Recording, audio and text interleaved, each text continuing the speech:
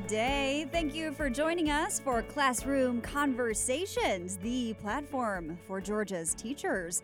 The Classroom Conversations podcast series is presented by the Georgia Department of Education and Georgia Public Broadcasting. I'm your host, Ashley Mingwasser. Hello. We have another topic from our leadership series for you. Let's see if I can tease this one with an acronym. Take the first letter of each of my longer words here. How about this? Supporting academia by fortifying everyone's trust yearly. That was a stretch. But we're talking SAFETY, safety in Georgia schools, as a crucial basis for successful learning. And we've got it on lock. School safety can't be taken for granted, but it can be created by Grant and Chuck. We have a super guest lineup today, our very first episode with the superintendent. My guests are head honchos of Marietta City Schools. Dr. Grant Rivera is Marietta City Schools superintendent, and Chuck Gardner is chief operations officer.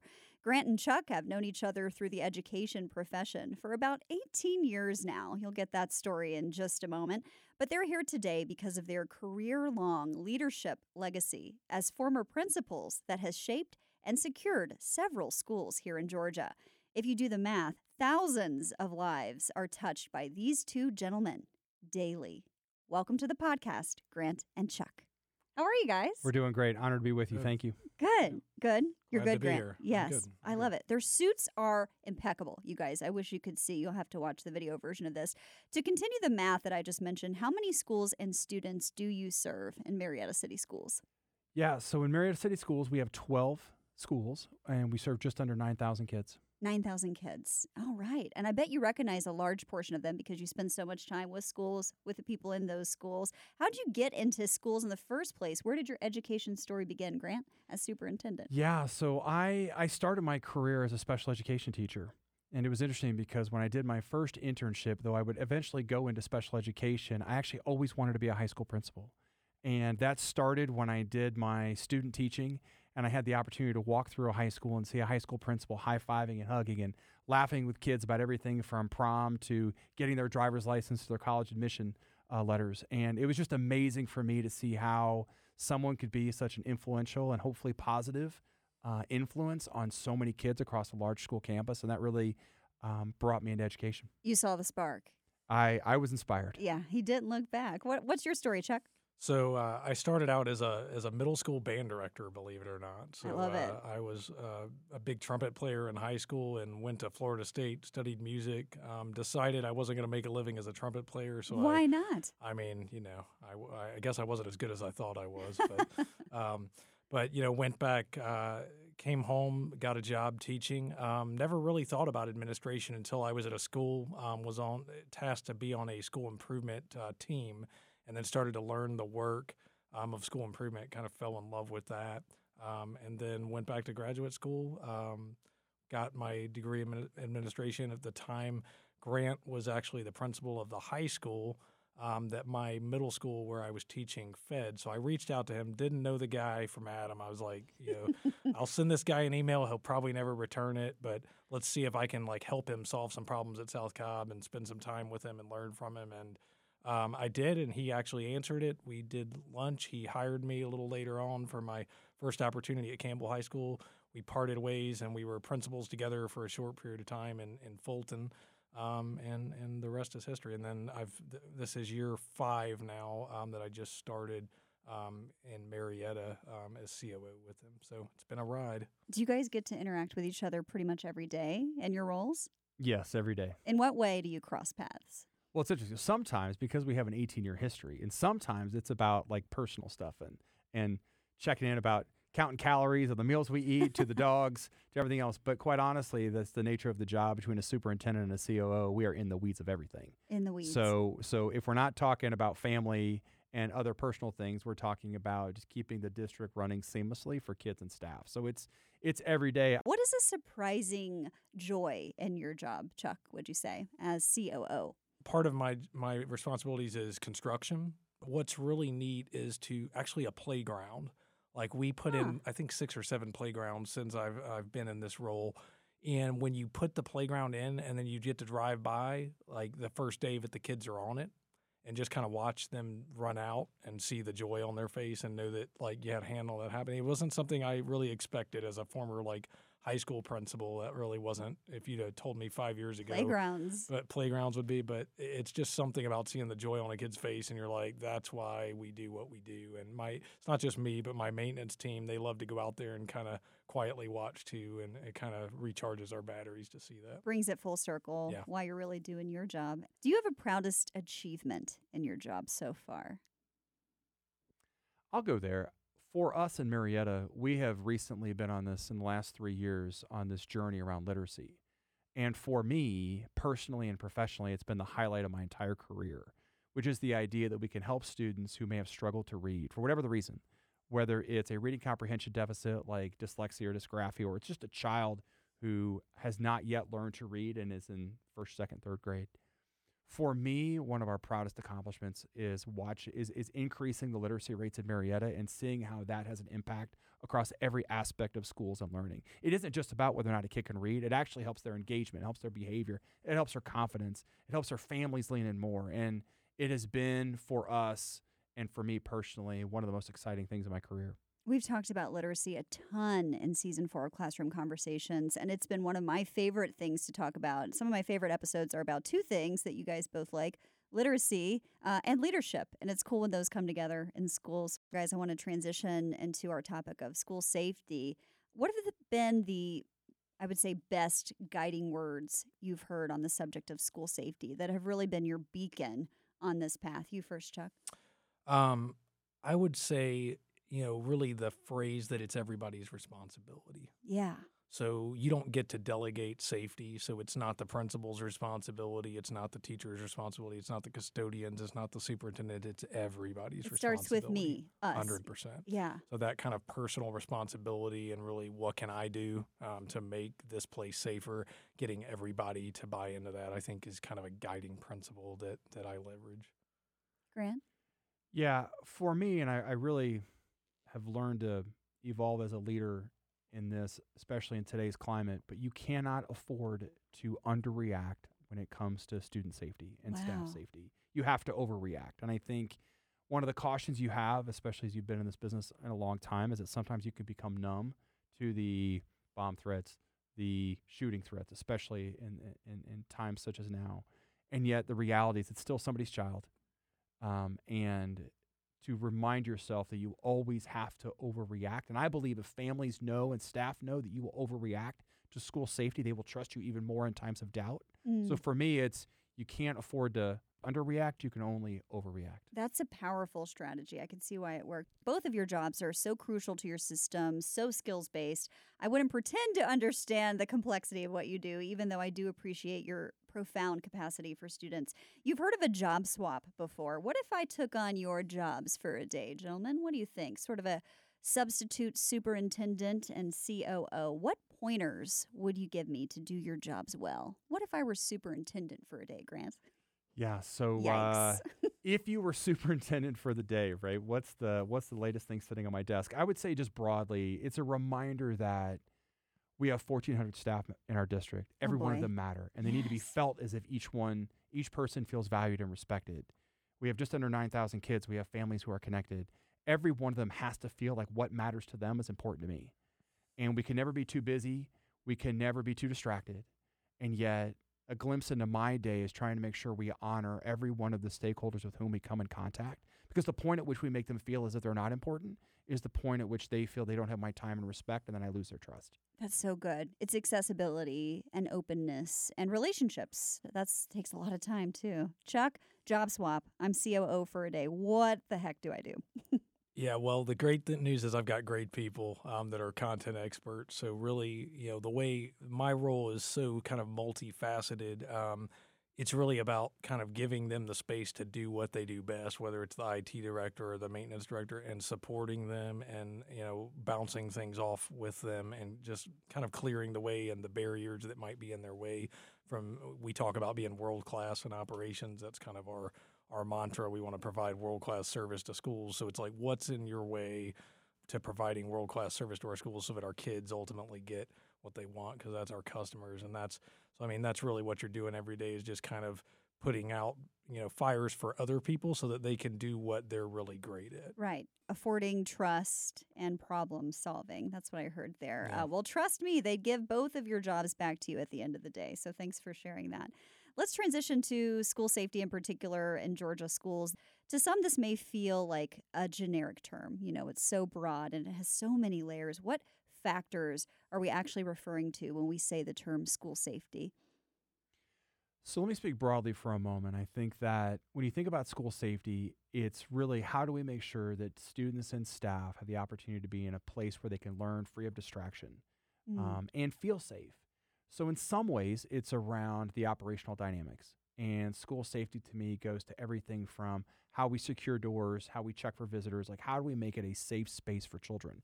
But it isn't just about the physical plant and the structure. It's also about the way in which the kids feel and their social emotional well-being and how that then translates into behavior that also could impact safety. So for me, it's so nuanced. And the reality is we have to have our finger on the pulse of all of it. And again, I go back to what I referenced earlier. Things are different now.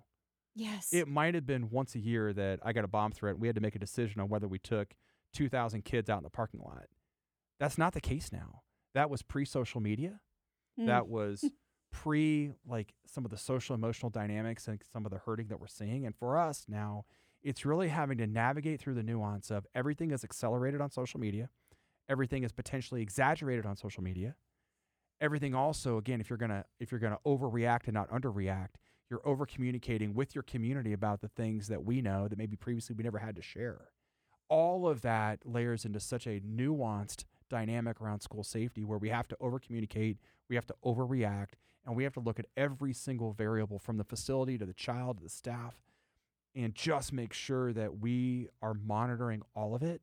And when it doesn't feel right or doesn't look right, we overreact. Yeah. We're talking, like you said, operational practices. Chuck can tell us some about that. We're talking about preventing harassment, bullying, keeping drugs out of the schools. Anything else just generally topically that you have to look at every day? I mean, you mentioned a list. I mean, let's add cell phones to it while we're at it. Oh my gosh. It's this dynamic that, especially because of school safety, families at earlier and earlier ages want their children to have a phone in case I have to reach my kid in the event of an emergency, right? Right. And yet that phone sometimes contributes exactly these variables around their social emotional well-being, the social media, the distractedness, the kids who, I mean, it's a Google picture of a gun in a Nike bag that you could pull off any Google search. It gets circulated among hundreds of kids in minutes. Like fire. Like fire. And then how you manage that. It's all of it. And I think that there are different dynamics today than when I started my career 25 years ago. And we have to be responsive to that because those are real in the eyes of kids and families and staff as well. Yeah, that's why you have to overreact. All right, Chuck, school safety. So I think the driving factor is the little things. If they're not dealt with, they become the big things, right? So it's like, to Grant's point, like we've got to pay attention to all of those little indicators that are happening, but it's all kinds of operational things. I mean, one of the biggest things we've done, actually, it'll shock you. It's so simple, but after Uvalde, there was some concern about doors being propped. And if you've been, like, our high school's got 170-something doors on the campus, right? So just the fact that a door doesn't close all the way because mechanically something's wrong could be a concern because then somebody could come around the backside of a building, right? So just getting little stickers made with the school logos on them, always locked, never propped.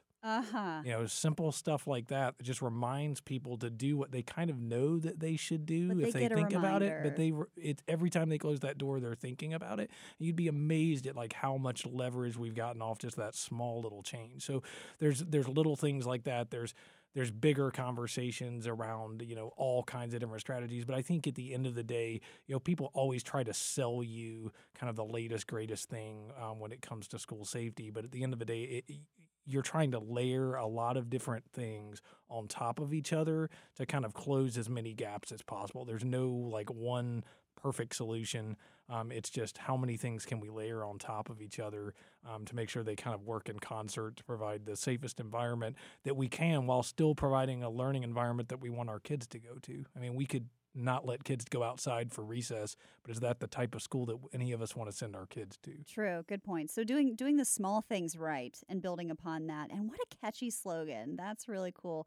When you guys were principals a few years ago, what was your first step then to improving campus safety and security? So my first thing was to figure out, to what degree does everybody feel like it's my responsibility? And I alluded to that earlier, because at the end of the day, I can implement any program, I can put any measure in place. But what I've got to figure out really quickly is, does every custodian know that if they see somebody that's not supposed to be in that building, that it's their responsibility to say something, and do they knew exactly what to do, right? So assessing that first, and then figuring out, like, how do I build that culture first amongst the staff, but also the students? If you've got you got 2,000 students walking around a high school, that's 2,000 sets of eyes that can identify something's off. And we always say to kids, if you see something, say something. Yes. Right? And it really is that simple. And most of the things that we catch when they are small before it turns into a large thing, it comes as a result of exactly that. So just leveraging all the eyes that you got in the building and making sure that nobody's walking past a prop door or somebody in the building that they don't recognize and thinking, that's not my job. What was your first step, Grant? Yeah, I think building upon what Chuck said, for me, what was so important was having conversations with teachers and students, with staff and students. And what I would say to them, candidly, is, where do you feel safe? Where do you not feel safe? And how can we do better? So what you're doing is you're building upon this efficacy and empowerment that Chuck talked about, but you're also creating two-way communication. Listen, I can sit in a principal's office. I can sit in a superintendent's office. Actually doesn't matter how I feel. It matters how the child feels as they walk through a hallway, into a classroom, into a restroom, out at buses, football field later at night. So asking kids and asking staff those very basic questions gives you feedback that then allows you to inform the next decision, and to Chuck's point, the layered approach that you might take. Yes. Feedback was a big part of your solution. Is that how you established a culture of safety in your schools back then? What other things did you do? Yeah, absolutely. I mean, certainly the feedback loop was important to me, operationalizing those layered and nuanced dynamics. So whether it's around a sticker on a door, whether it's around everybody having a badge, putting things in place so that way staff knew that we were looking at a multifaceted approach and students knew that. So for me, it was about a comprehensive conversation around safety. Every single person who walks in a door, or for that matter, every single situation who passes through Marietta City Schools, has to know that their safety is my number one priority. I think it's interesting because how often are leaders saying, I mean, a lot of times we'll say literacy and we'll say learning and we'll say, no. Make no mistake about it. The number one priority is student and staff safety in Marietta. And we have to say that over and over again. Yeah. I think one thing I'll add is relationships. At the end of the day, the relationship that the teacher has with the kids, that the administrator has with the teachers and the kids, right, and even the resource officers, if they've got that relationship with the kids where they're going to speak, and you have that culture, that's really, really important. And at the end of the day, if they'll talk to you, they'll tell you the things that you need to know to keep them safe. Yeah. And Ashley, I'll build on that and offer one other thought. I'm a special ed teacher, turned principal, turned superintendent. I am not a police officer. I am not a safety and security expert. So the other thing that I think is critically important as you try to maintain the confidence of your staff and your families is not only the feedback and the layered approaches, but it's also being honest with them about bringing in experts who can advise you. Yes. Some of the most valuable feedback I got as a principal was when we asked security experts, candidly, it was GEMA, Georgia Emergency Management Agency, yes, to come in, and I said, hey, you come and walk this building and find everything you can find. And we would sit down, and I thought to myself, I had walked by that corridor 100 times, 1,000 times. And never saw it that way. And I never saw what they saw. And that's because they have a different perspective. They've been trained differently. And I think we have to acknowledge that while we as educators have the very best intentions for the people we serve, we also aren't experts. Right. So the degree to which you as a leader can lean on experts who want to be in our schools to make them safer is a critical resource that in turn gets you more and more trust from your staff and your community. Yeah, what cultivated partnerships made that difference in the community? Talk to me about some more of those. GEMA is a great one. Were there others along the way in your principalship? Yeah, I mean, I think your local jurisdiction, your police is so important, right? In Fulton, it was a little different. They had their own school police department when I was a principal there, so that was different. In Marietta, we've got we use Marietta City School, or Marietta City Schools uses Marietta City police officers. And so we have an agreement, and they're actually what we call SROs, or school resource officers.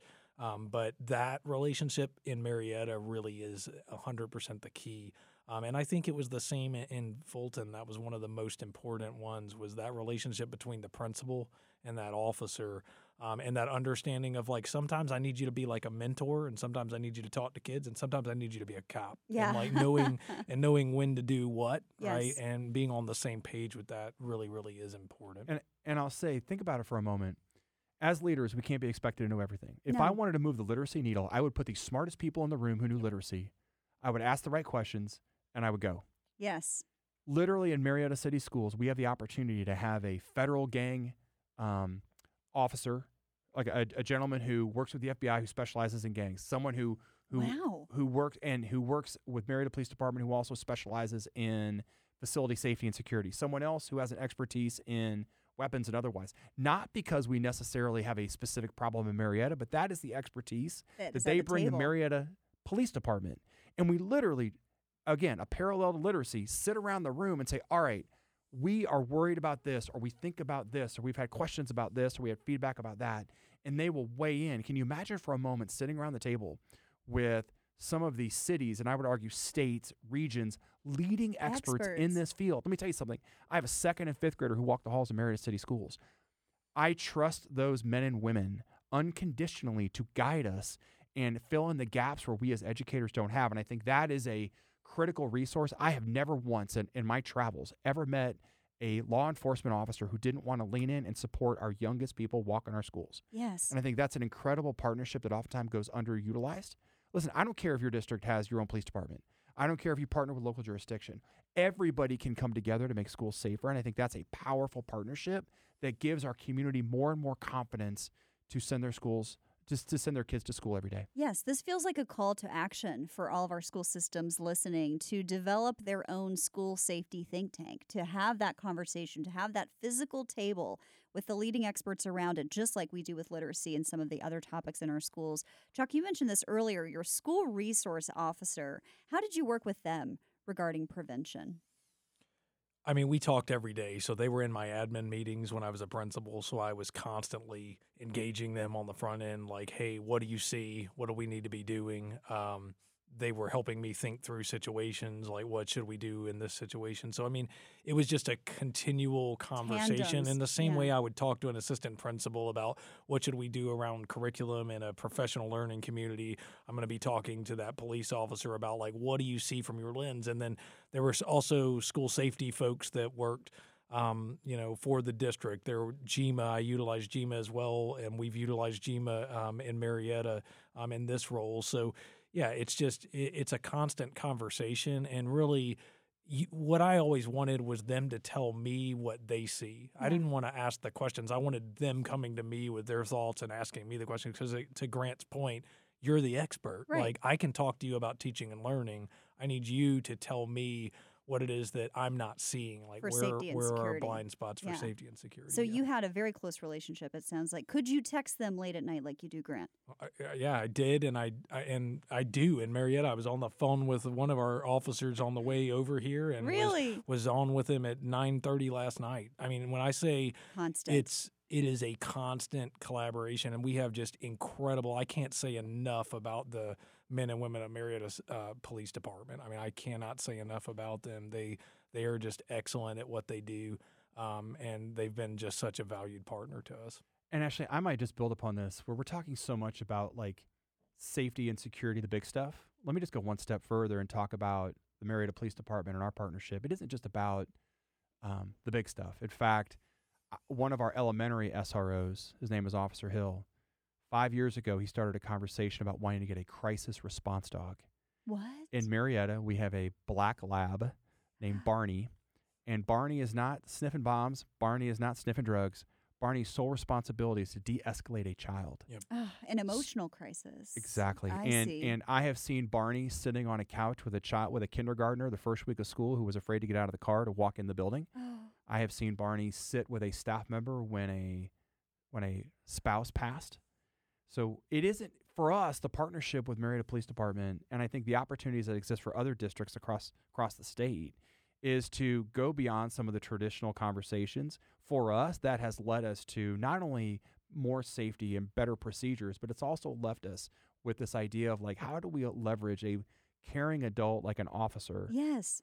like Officer Hill, with a black lab named Barney, who help kids de-escalate, help staff feel better. It's an incredible partnership that goes beyond a lot of the traditional boundaries we think. It's so pure of heart. I have to ask, is Tilly in any way in the running for this position in her future? All right, so truth be told, at staff kickoff in Marietta, I stood in front of 900 people, and I joked. I brought Officer Hill and Barney out so they could be honored by our staff, and I joked that my kids were wearing me out about getting a black lab. 3 weeks later, I would have a black lab, a black rescue lab, so I blame Officer Hill and Barney. I love them both, but I've told them that they're responsible for walking the dog in the middle of the night when it gets up because that's their fault. Yeah, it's their fault. And that is definitely hard work. Well, now you're both district leaders in a very powerful way. You've transcended kind of the roles and the responsibilities of the principalship to make a larger impact through the influence that you have now. How have you prioritized safety and security throughout a district, which is a much larger sphere of influence? Yeah, I'll start. And as you step from school to district, several dynamics. One is that we push out quarterly to all of our staff a safety and security update. So it isn't just about pre-planning when they get a 1-hour training on fill in the blank. It's actually something we do ongoing. And Chuck can certainly speak more to this, but he and his security staff, including our officers, will meet with each staff throughout the year. So for us, it's not a moment in time. It is an ongoing conversation to create an ongoing trust that we believe contributes to better safety, security, and peace of mind. So in Marietta, it's not just about the daily text messages or the emails. It's about the ongoing interaction with staff where they see an entire team of people prioritize this for their well-being. Oftentimes with safety and security, you know, an event happens, right? And everybody's kind of reacts to that event. A big school shooting happens and everybody's talking about it for a couple weeks. And unfortunately, a few weeks later, everybody's back to normal. Right. Status quo. Status quo. So what we've tried to do to kind of combat that is keep it front and center. It's part of the conversation. We're not reacting to anything. Like our top priority, to Grant's point, like we talk about being a family and like caring for our staff. Well, what I tell them at the beginning of these meetings is our number one priority is to take care of you. Like your family and family takes care of family. And we have to talk about some things sometimes that are uncomfortable. And then we talk about, we provide, you know, whether it's active threat training to start the year off, but then we talk about the different things that we've put in place. We give feedback. It's just a reminder, hey, if you need something, these are how alerts go out. This is what to do in this type of situation. We actually had GMA out last year to do.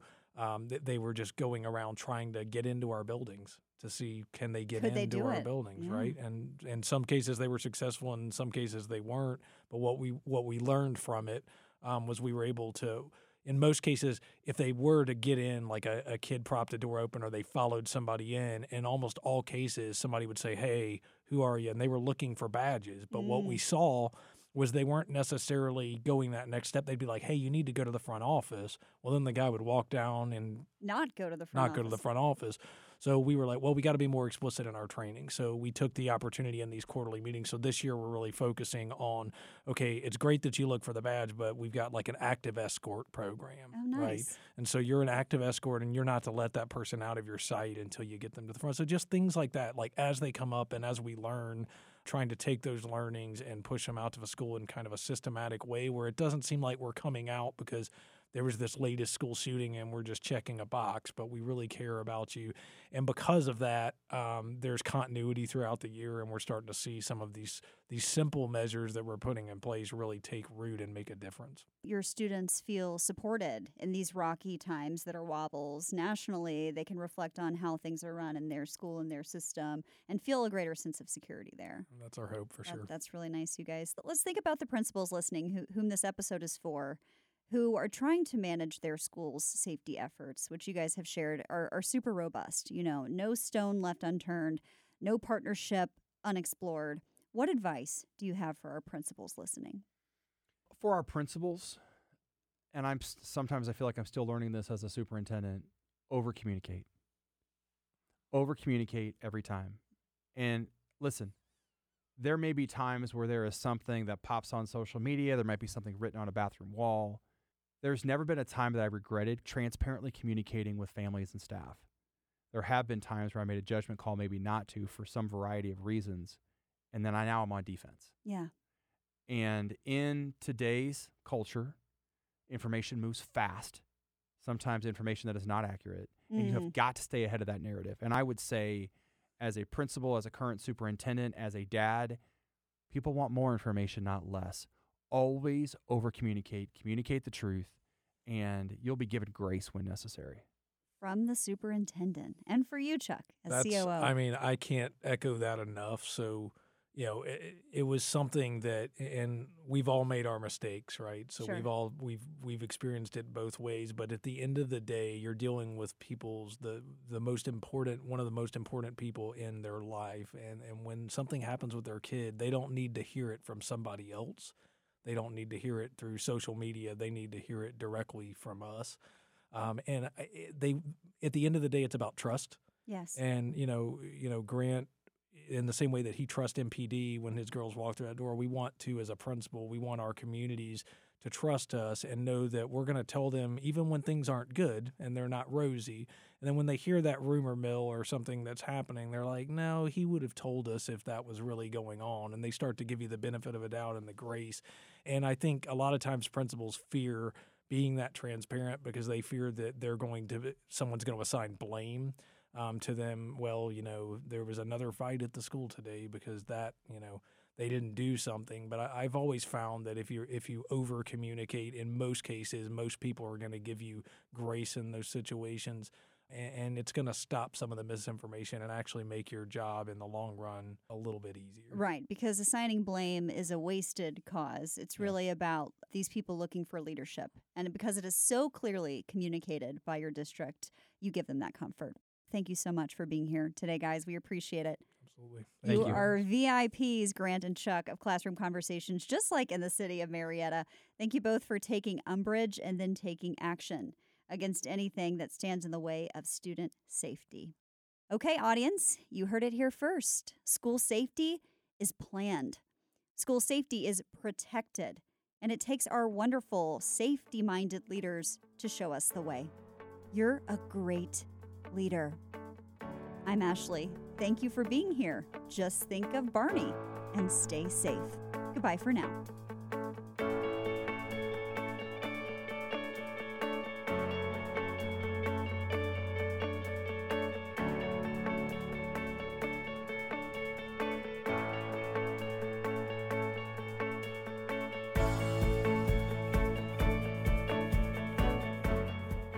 Funding for Classroom Conversations is made possible through the School Climate Transformation Grant.